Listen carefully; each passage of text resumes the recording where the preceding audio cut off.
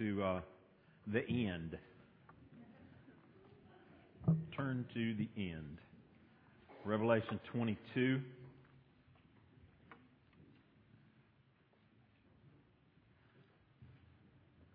Let's look at it together. I'll begin reading in verse 1.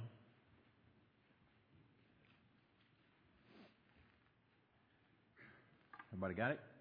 Then the angel showed me the river of the water of life, bright as crystal, flowing from the throne of God and of the Lamb through the middle of the street of the city. Also on either side of the river, the tree of life with its 12 kinds of fruit, yielding its fruit each month. The leaves of the tree were for the healing of the nations. No longer will there be anything accursed, but the throne of God and of the Lamb will be in it, and His servants will worship Him. They will see His face, and His name will be on their foreheads. And night will be no more. They will need no light of lamp or sun, for the Lord God will be their light, and they will reign forever and ever. And He said to me, these words are trustworthy and true. And the Lord, the God of the spirits of the prophets, has sent His angel to show His servants what must soon take place. And behold, I am coming soon. Blessed is the one who keeps the words of the prophecy of this book.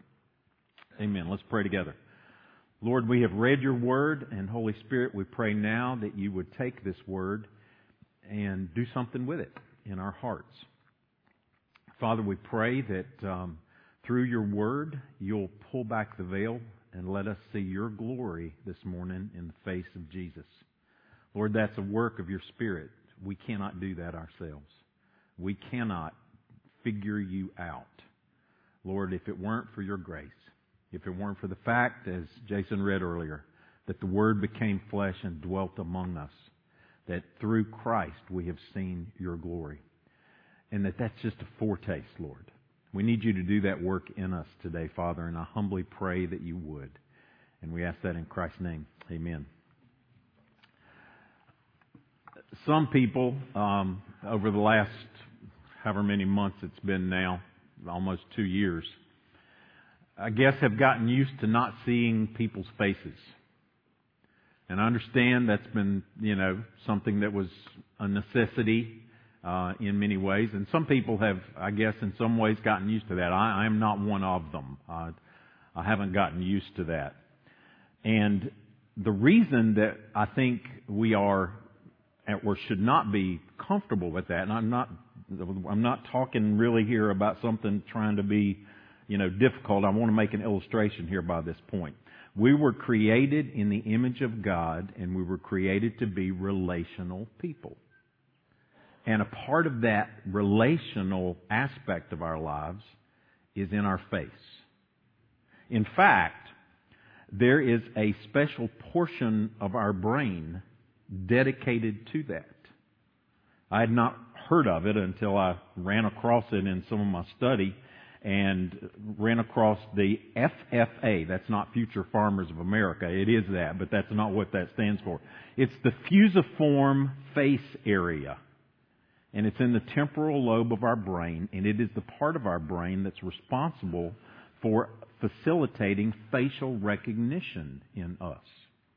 And from infancy, our whole being is shaped by the way we perceive people's faces. Our behavior is shaped by the way we see people's faces. I read a quote this week from, and I'll mispronounce his name, I'll butcher his name, I'm sure, Dr. Sean Kai Chi. He's the senior lecturer of psychology at James Cook University in Singapore. And he's done a study on the social implications of our faces being covered. Now, he is absolutely pro-mask. He says that in his article. He wants us to understand that. But here's what he says. This research was inspired by my own personal struggles in the classroom, especially when we were all required to wear masks for the first time, all the time. And it was just difficult, he says, to connect with my students. I couldn't tell if they understood what I said, whether they were confused.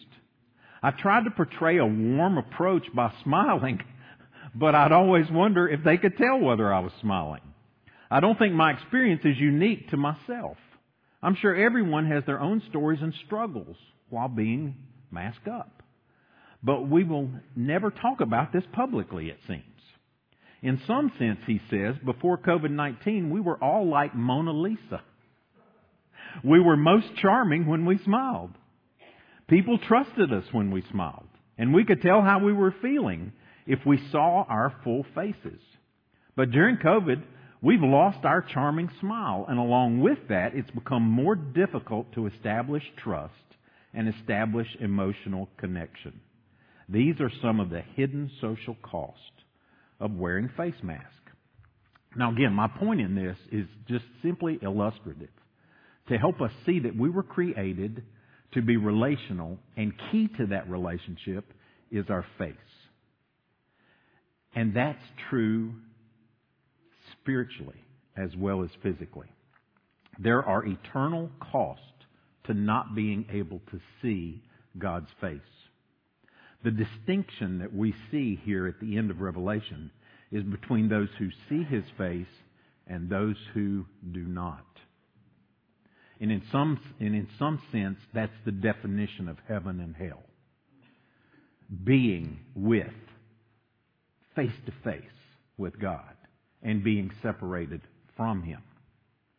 One day, there'll be blessings beyond anything we can imagine. And even as I read it and preach it and we look at it together, it's still beyond anything we can imagine. That's why it's going to last for eternity, to see God's face and take in His glory. It's an unveiling in some ways, which is what the book of Revelation is. And as we come to the end, and we're almost home, it's been this journey through this unveiling process. All right? John was invited to look into heaven, and there he saw the throne of God, Lord God the Almighty. Sharing that throne was the Lamb standing beside Him, the Lion of the tribe of Judah, the root of David, the Lamb who had been slain. So there they are in all their glory, and no one is worthy to take the scroll except for that Lamb. And He takes that scroll and He begins to unseal it one at a time, and we see those judgments poured out. And there in between that sixth and the seventh seal, in fact, turn back to Revelation chapter 7. It's important that we keep this picture in mind for us. In Revelation chapter 7, follow along with me. And after this I looked, and behold, a great multitude that no one could number. This is in between the sixth and seventh seal, okay? From every nation, from all tribes and peoples and languages, standing before the throne and before the Lamb, clothed in white robes with palm branches in their hands, and crying out with a loud voice, "Salvation belongs to our God who sits on the throne and to the Lamb." And all the angels were standing around the throne and around the elders and the four living creatures, and they fell on their faces before the throne and worshipped God, saying, "Amen.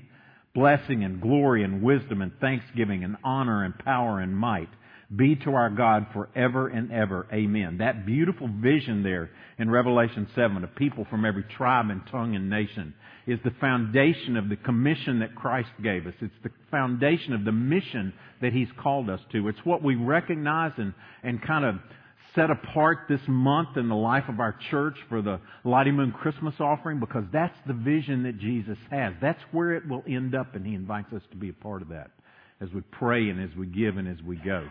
That's the vision. That's in between that sixth and seventh seal. The seventh seal brings the seven trumpets. And the seven trumpets are blown, and the wrath of God is poured out, leading up to the seven bowls. And that seventh bowl is the one where we saw there toward the end that judgment of God being poured out on Babylon the Great, on that prostitute, where we see the ultimate judgment and destruction of the beast and of the false prophet and of the dragon. We saw that, and there's this contrast there. The contrast that we see even now in today's passage. The contrast between the utter destruction of those who follow the beast and those who are raised up and exalted, reigning with Christ. It says there in Revelation 21, "I saw a new heaven and a new earth, for the first heaven and the first earth had passed away, and the sea was no more. I saw the holy city, the new Jerusalem, coming down out of heaven from God, prepared as a bride adorned for her husband.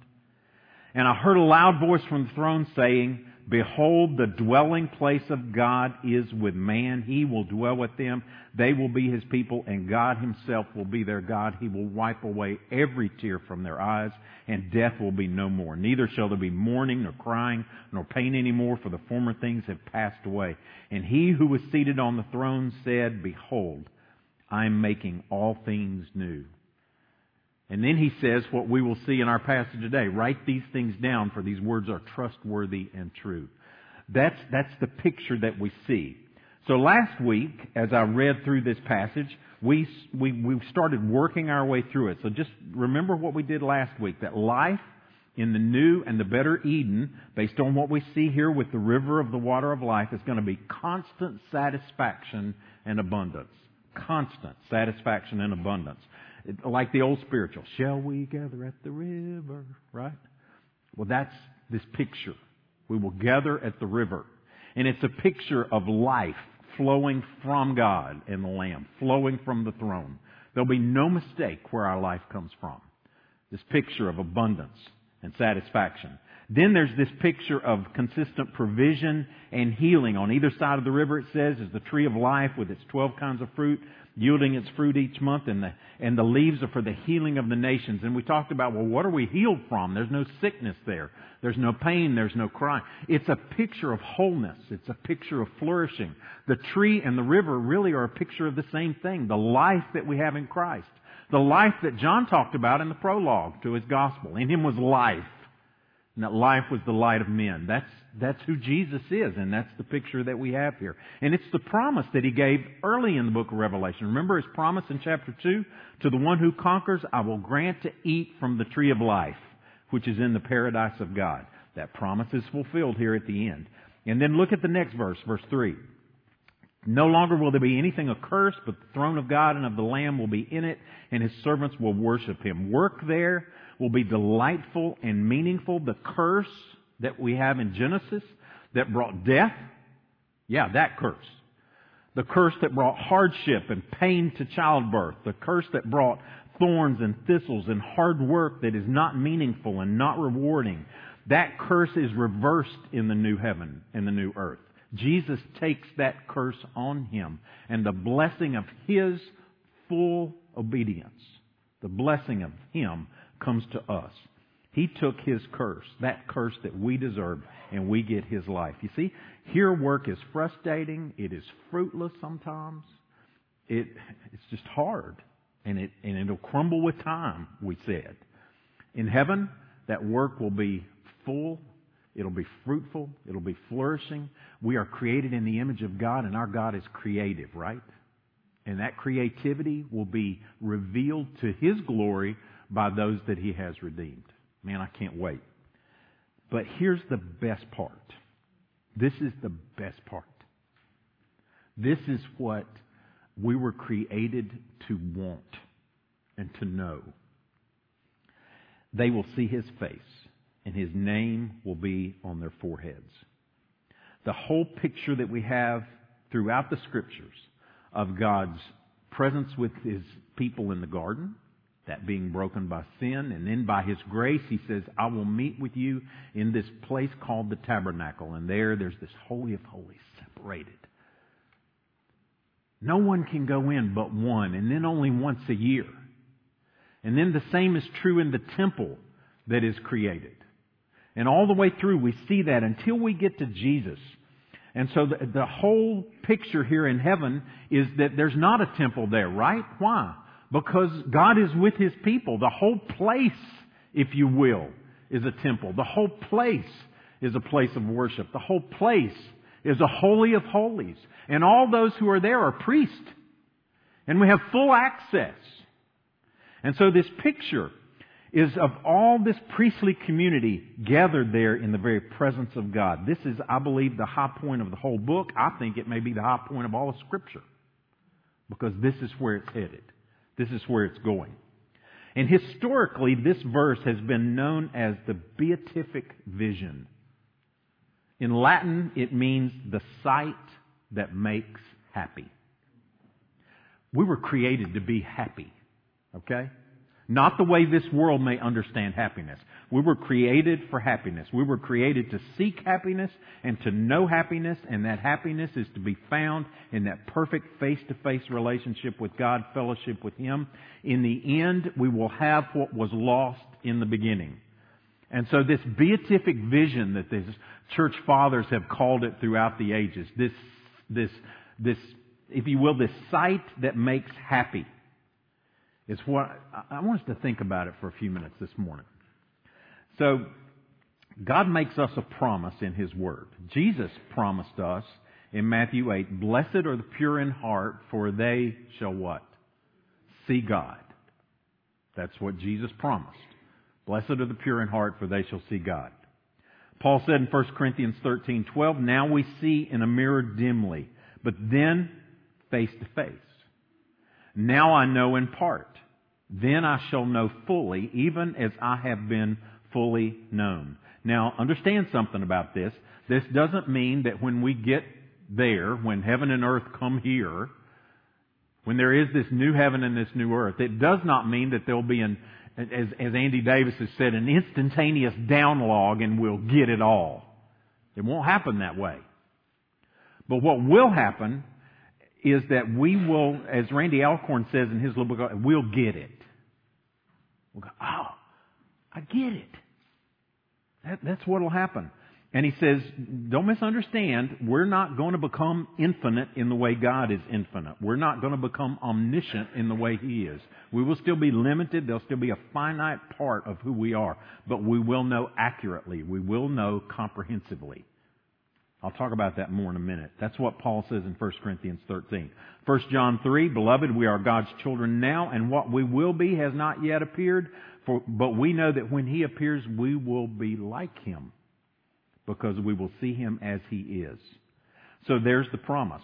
But there's a paradox in all of this.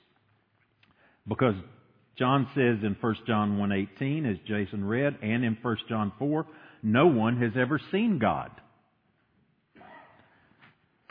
Paul says in Colossians 1:15 that Jesus is the image of the invisible God. He tells Timothy that He is the King of the ages, immortal, invisible.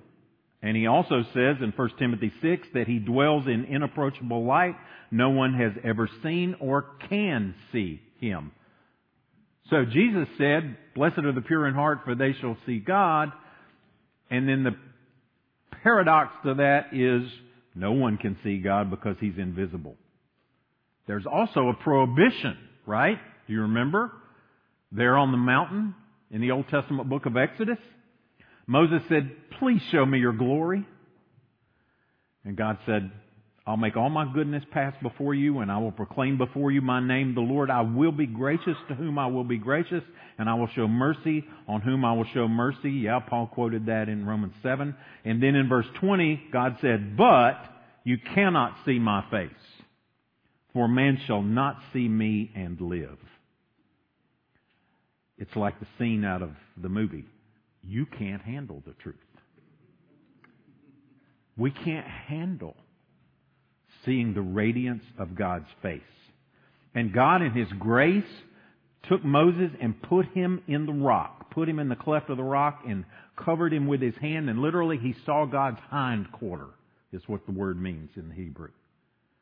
God passed by and He graciously hid Moses because no one can see God and survive. No one can see Him and live. Peter and John and James were on the Mount of Transfiguration with Jesus, right?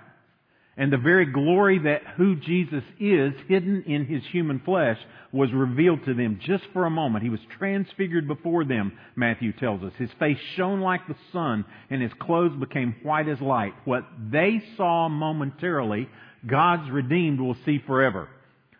What Moses could not see, we will see. Do you see that? That's this beautiful picture that here. God hid His glory from Moses. Jesus hid His eternal glory inside His human flesh. That's who God is. That's who Jesus is. Jesus said, "When you've seen Me, you've seen the Father." So this mystery there of how we see Jesus and see God. That's who He is. Jesus is the glory of God. He's the radiance of the glory of God, the exact imprint of His nature, the writer of Hebrews says in chapter 1. In John 17, as Jesus prayed, He said, Father, glorify me in your own presence with the glory that I had with you before the world existed. This is who Jesus is. And church, this is who we are becoming a little bit at a time, as Jason read from 2 Corinthians. We all, with unveiled face, beholding the glory of God, are being transformed in the same image from one degree of glory to another. For this comes from the Lord who is the Spirit. So this is who He is, this is who we are becoming, and this is who we will be. Jesus said in Matthew 13, the righteous will shine like the sun in the kingdom of the Father, but not yet. We will see His face. And we should hunger for that now. We should long for that now. D.L. Moody sensed in his own heart a need for the presence of God much more than he had ever had before. And one of his biographers writes that at one of his tent meetings there were two women sitting down on the front row and they were praying for him.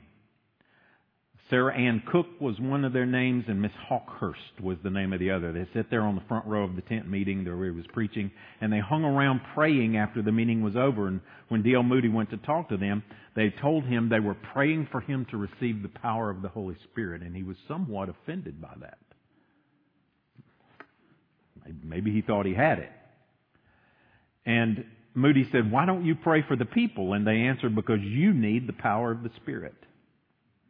This had a big effect on D.L. Moody, the author writes, and he began to pray as never before for the moving of the Holy Spirit in his life. And in November of 1871, he was walking down a very busy street in New York City, and he sensed the presence of God starting to flood his mind. So it says he hurried alone to pray. He went to the home of a friend where he was staying. He brushed aside the invitation to a meal, and he went up to his room. And there it says he locked the door and sat on the sofa. The room seemed ablaze with God, D.L. Moody said. He dropped to the floor and lay bathing in the divine.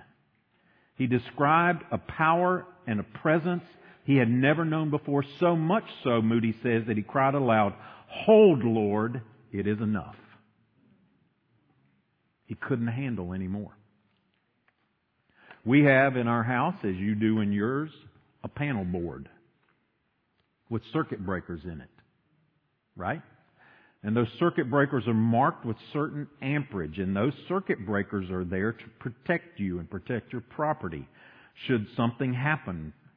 And those circuit breakers are designed to break the circuit, if you will, to open that circuit so that electricity cannot flow in when it should not. And we have a spiritual circuit breaker in us. Otherwise, we'd be nuked if we ever did see the presence of God.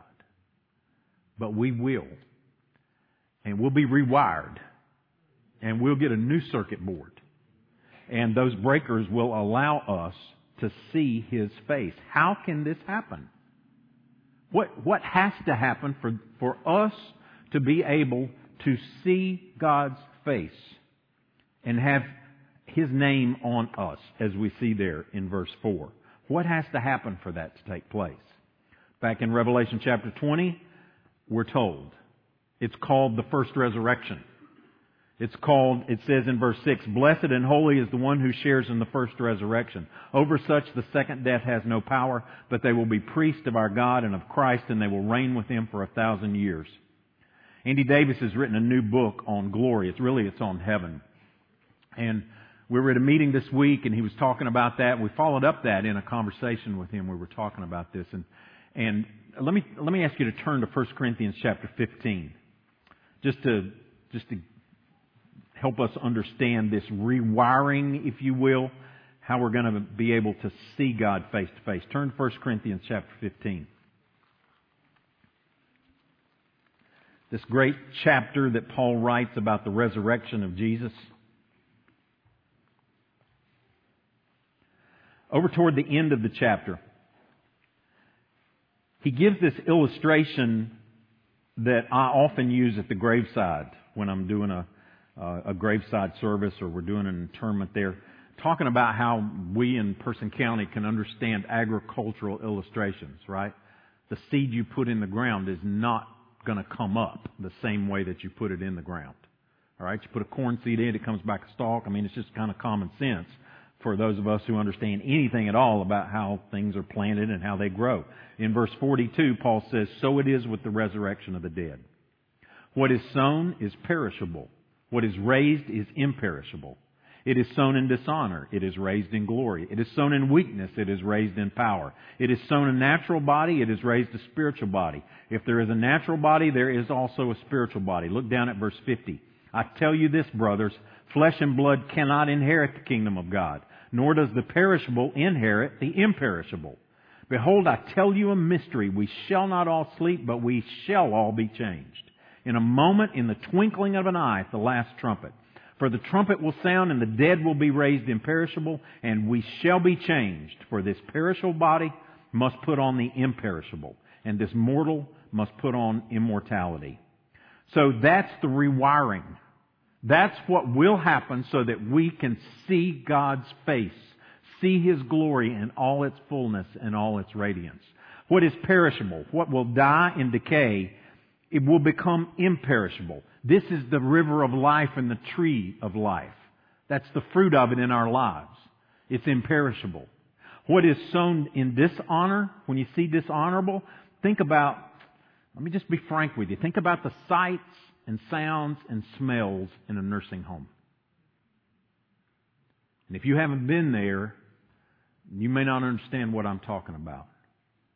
But that's not honorable sometimes. Right? But what is dishonorable here and now will be raised in glory, just as Christ was raised in glory. Amen. What is weak now, what gets tired, thirsty, hungry, and sick here will be raised powerful. And I'm not talking crazy power like equal to God, but I'm talking about the strength of God in us eternally. The healing of the nations in that tree will be our strength. And also, what is natural will be spiritual. That's the resurrection body of Christ that we see pictured there. So, our bodies, our minds, our spiritual capabilities will be rewired, made new. And we will have the ability, the capability to see God face to face, and we will be able to handle it. And church, we will want it more than anything else. That's what we will desire. We will delight in it and want more of it.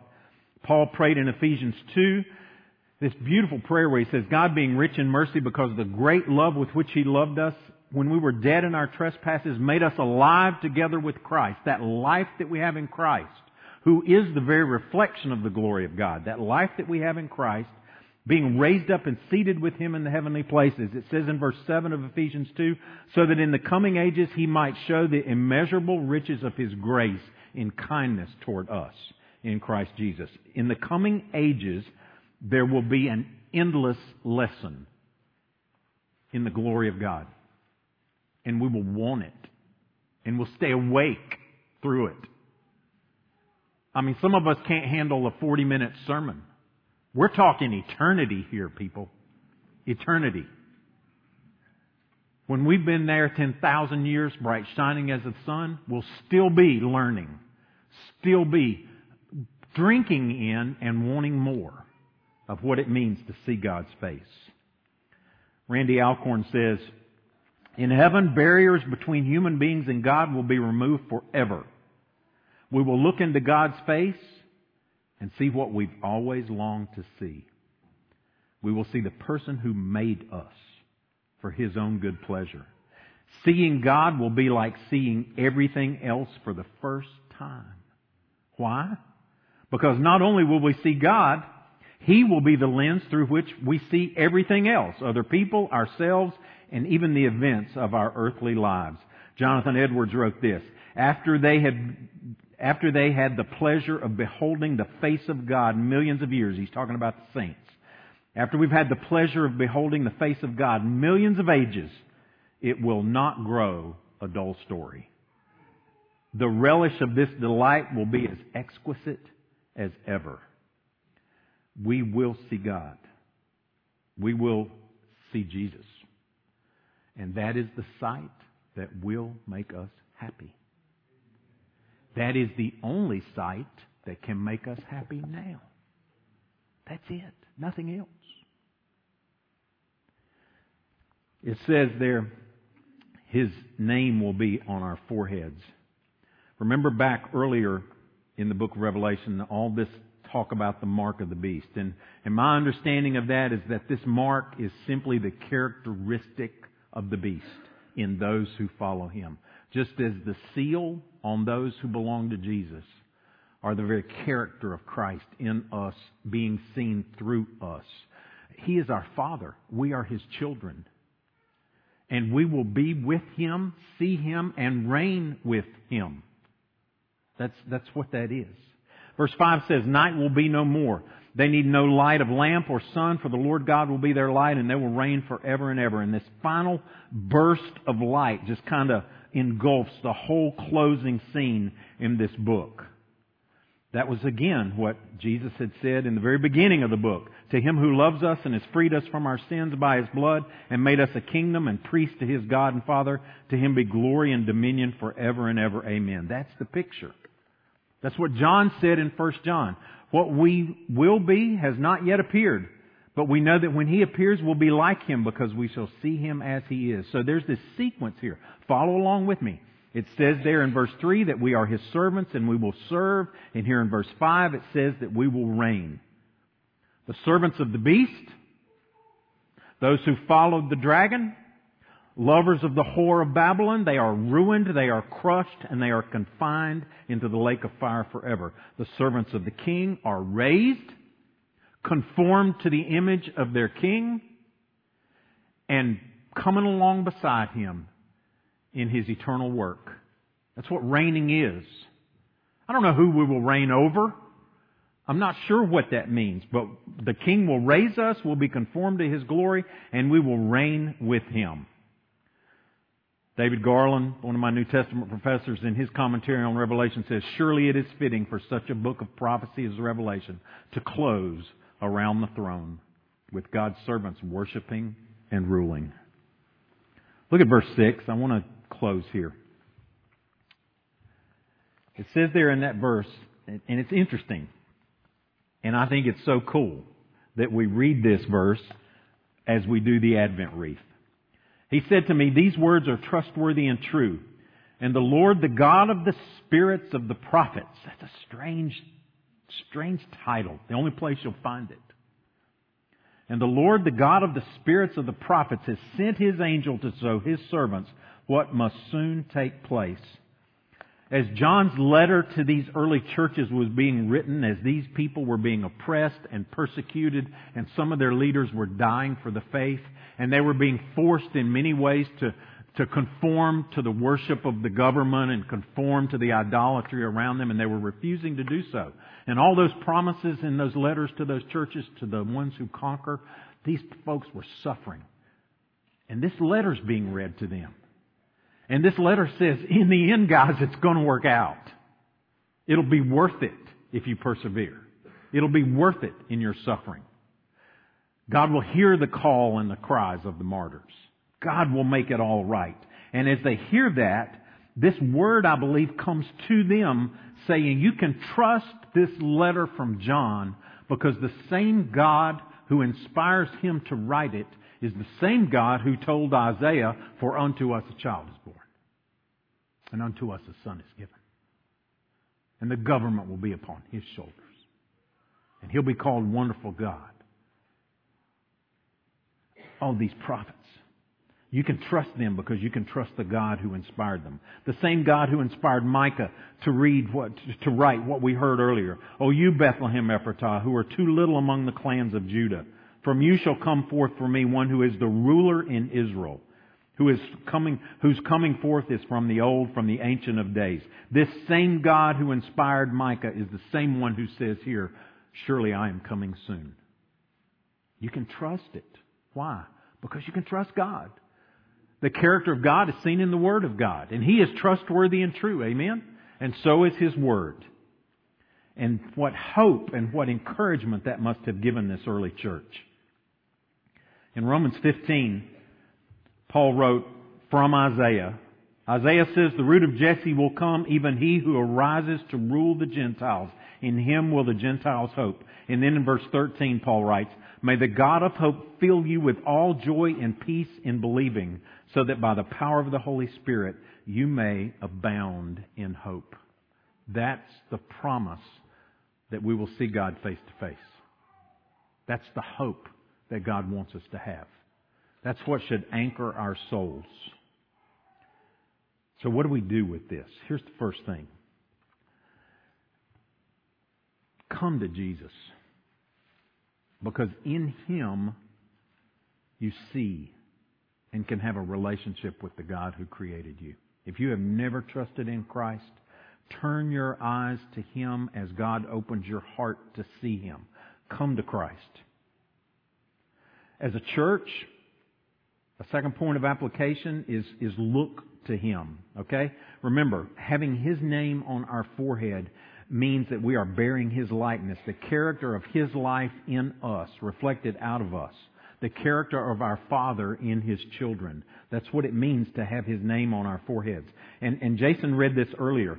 2 Corinthians 3:18, and we all with unveiled face, beholding the glory of the Lord, being transformed into the same image from one degree of glory to another. That's a process of transformation that is happening now in baby steps. Right? We will see His face.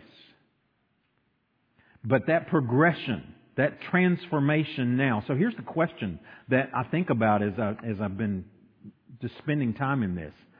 Are you and I being transformed by having our eyes fixed on Jesus? Or are we, as Paul says in Romans 12:1 and 2, being conformed to a world around us because our eyes are on it?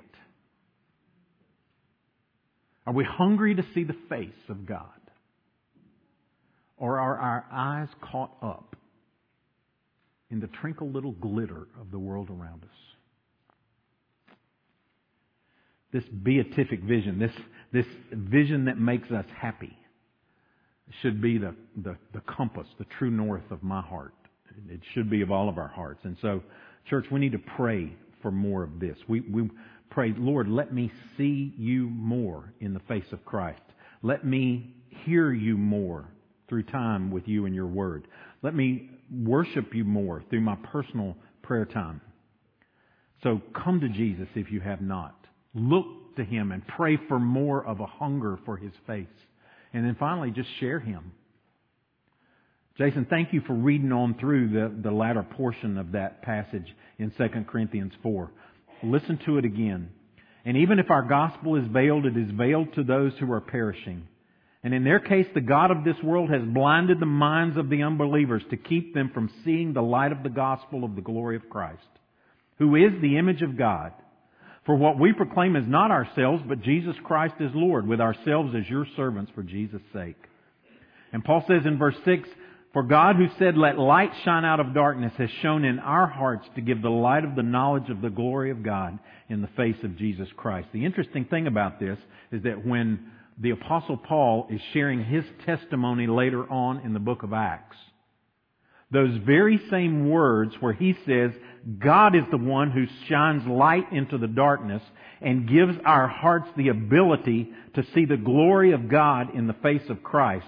That very same concept is what Paul says God told him to go do. Go and share Christ. And through your sharing, the veil is removed. Through your sharing, Paul, the light that shines into the darkness is brought into the lives of those people. So church, share the good news of Jesus. Pray for the unreached people groups. And go to your neighbor. Let's go to our neighbor.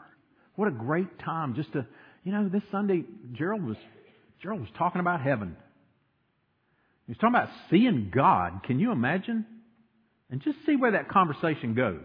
Be sure you stay with the script. All right? But what a great opportunity. One day we're going to see Him. Are you happy, neighbor? Are you happy?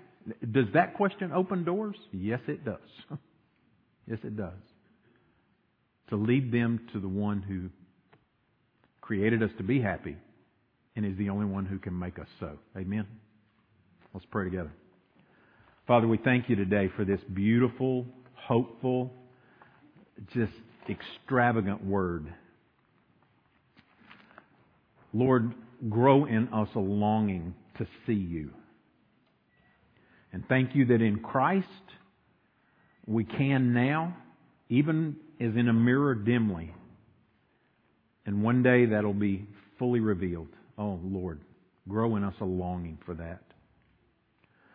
Father, I pray for your Holy Spirit to work in all of our hearts, as indeed our eyes are so easily turned astray and we get caught up in the glimmer and the twinkling around us. Lord, help us to look to Jesus. Help us to turn our eyes upon Him and look full into His wonderful face. Father, we pray you'll do that. And we pray it in Jesus' name. Amen.